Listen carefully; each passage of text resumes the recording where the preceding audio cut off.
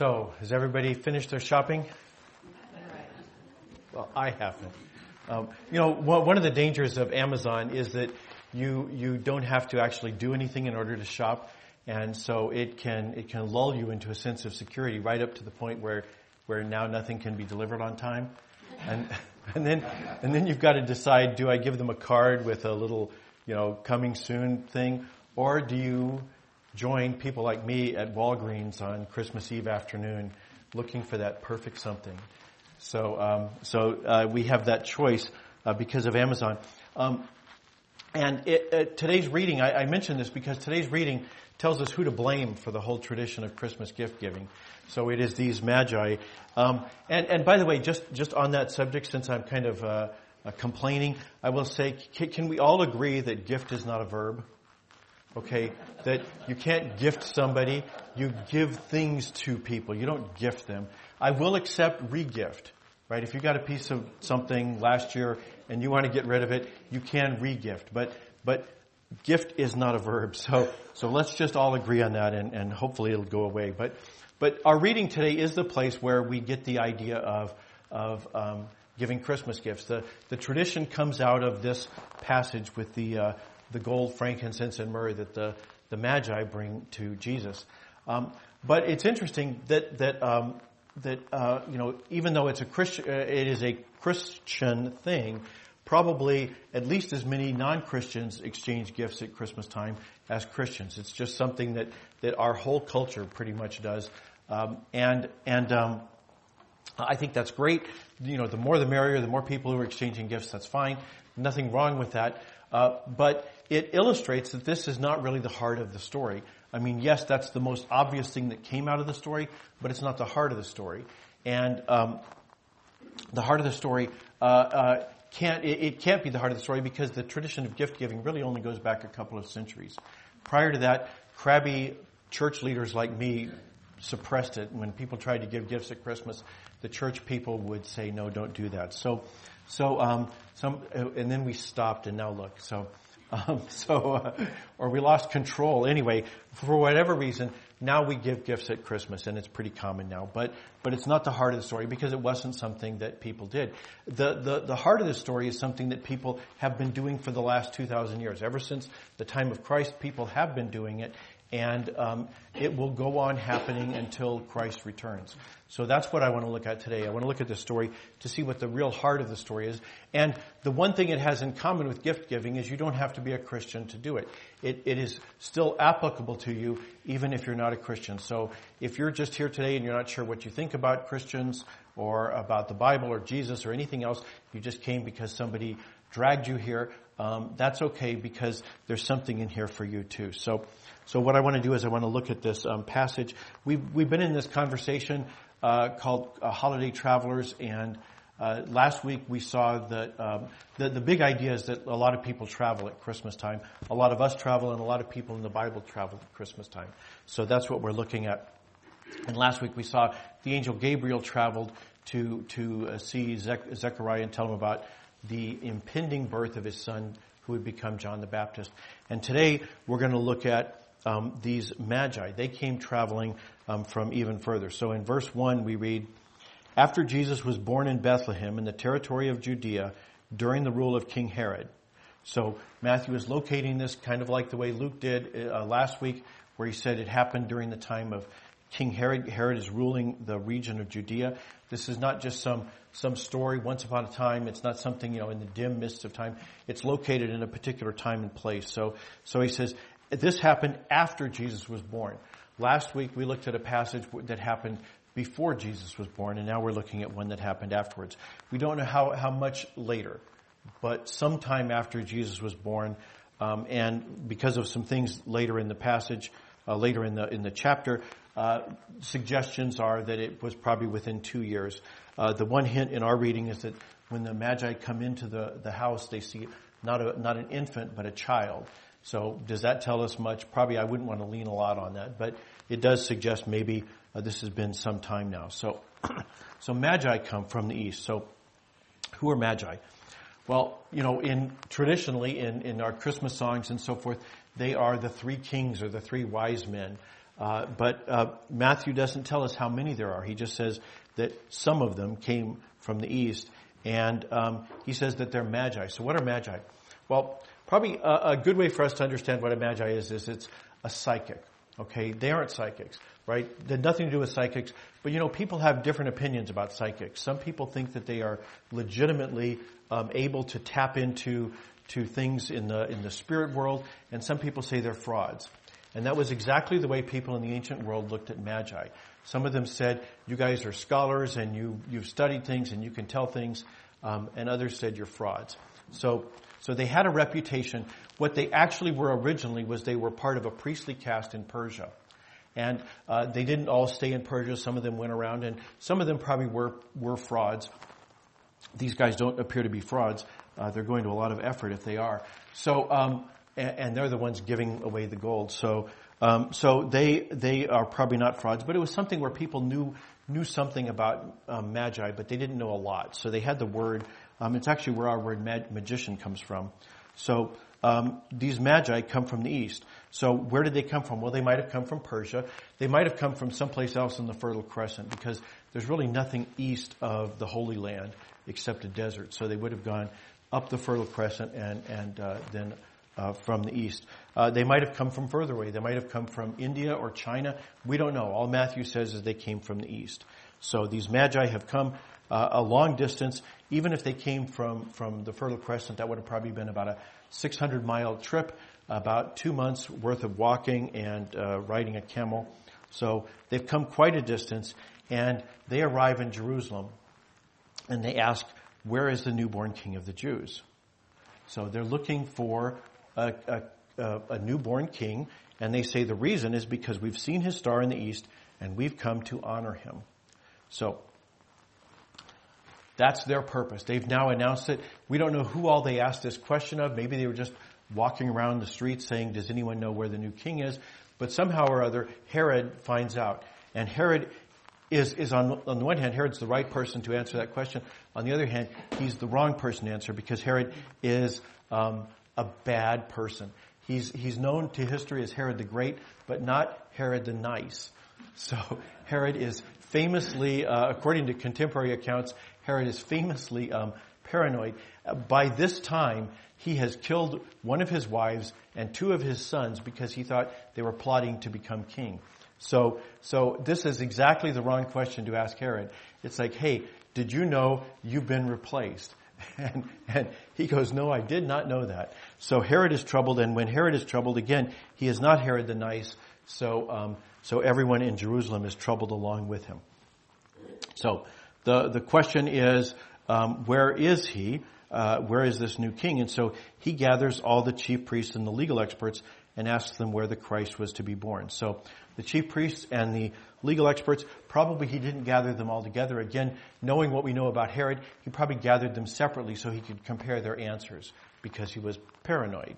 And so, they might be trying to hide where the king is. So they both agree that it's in Bethlehem of Judea, and they quote the prophet Micah, "You Bethlehem, land of Judah, by no means are you least among the rulers of Judah, because from you will come one who governs, who will shepherd my people Israel." So a couple of weeks we talked about how shepherding is another word for king, but in particular, the king, the king who would be like David, the Messiah that God had promised.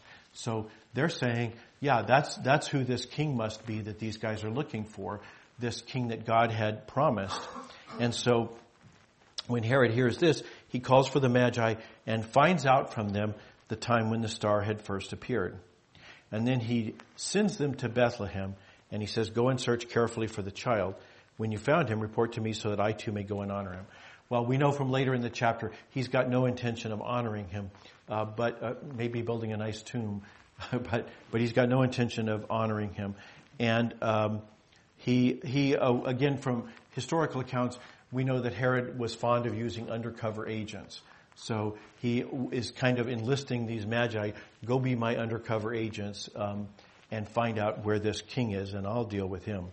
So they heard the king, and they go, and sure enough, the star that they had seen in the east went ahead of them until it stood over the place where the child was. So we don't know how diligently they looked, because the star is back. The star is showing them exactly where they need to go. And as a result, when they see the star, they were filled with joy. The language here is really fun. It says they rejoiced a great joy with a great joy exceedingly. So they are thrilled.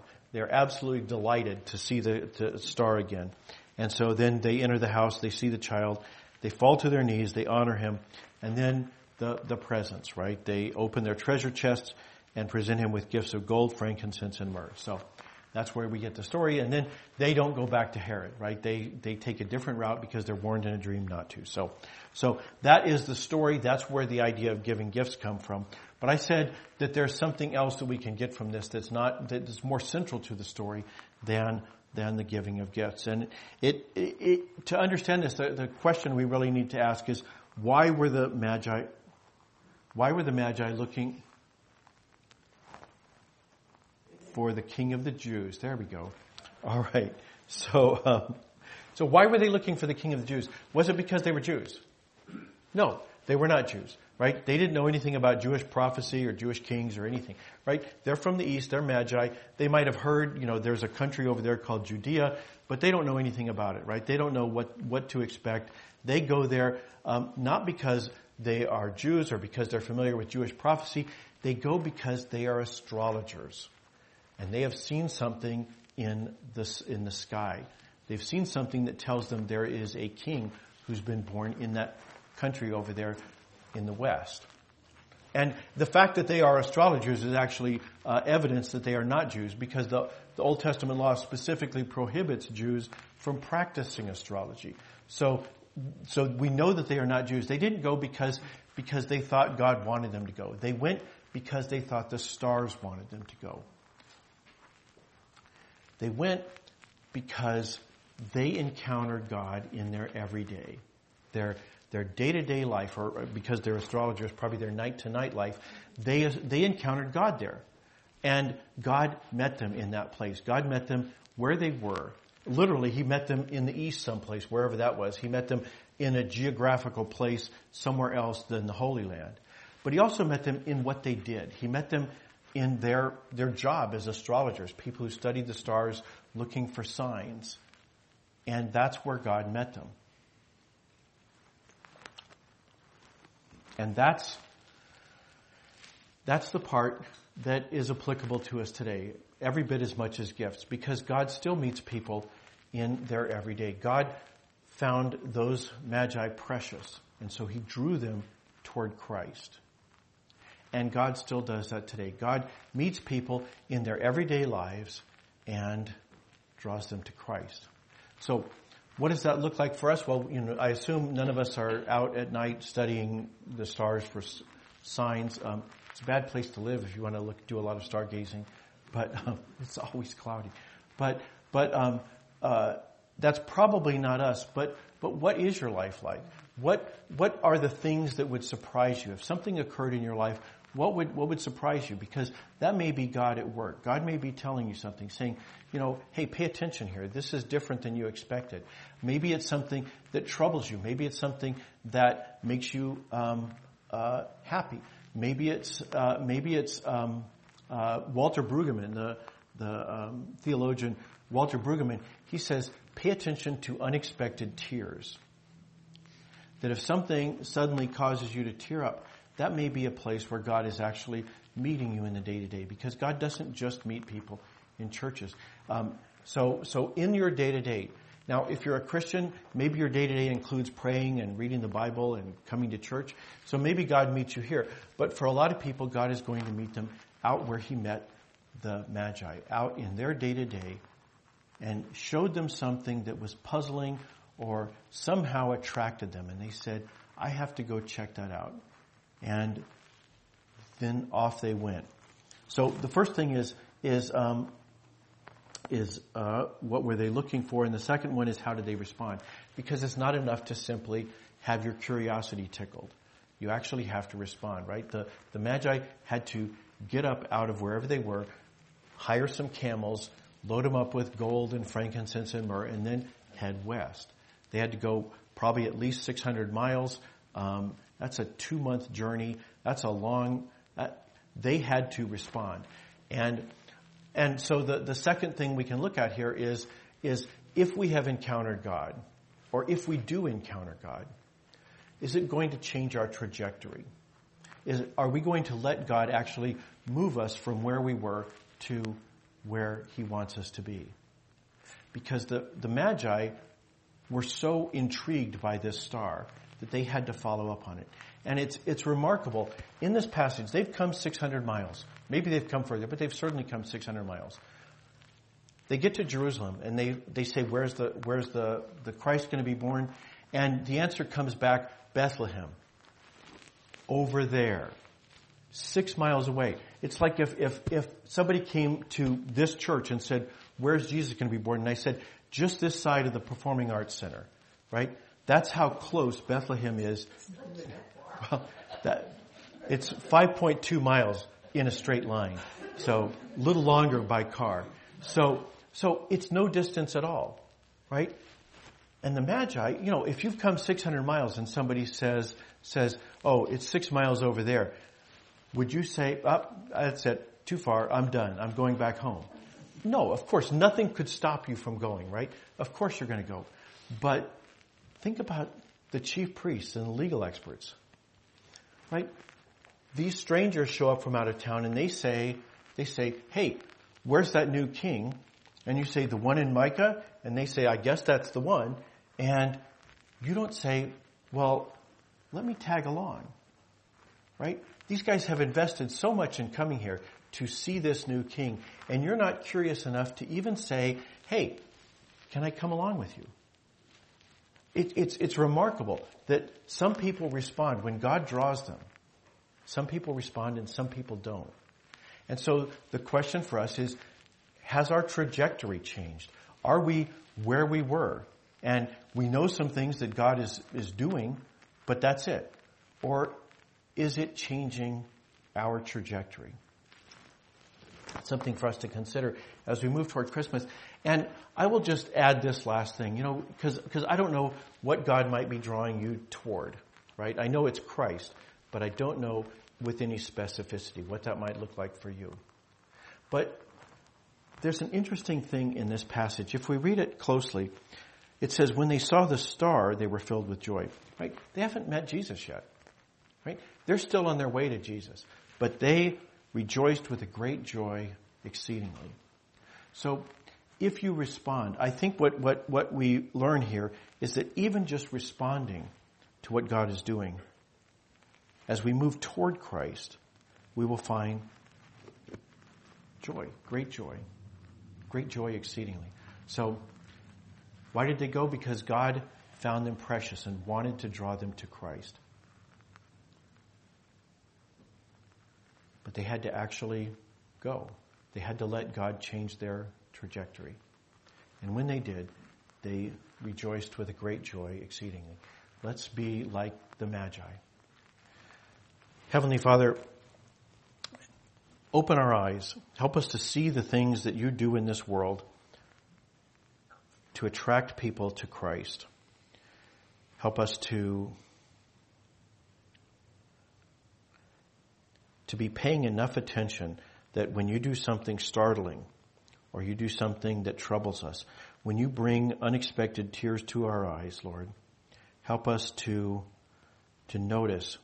And then, God, give us the courage to actually respond, to let you draw us from where we were to where you want us to be, so that we can be closer to Christ and rejoice in it.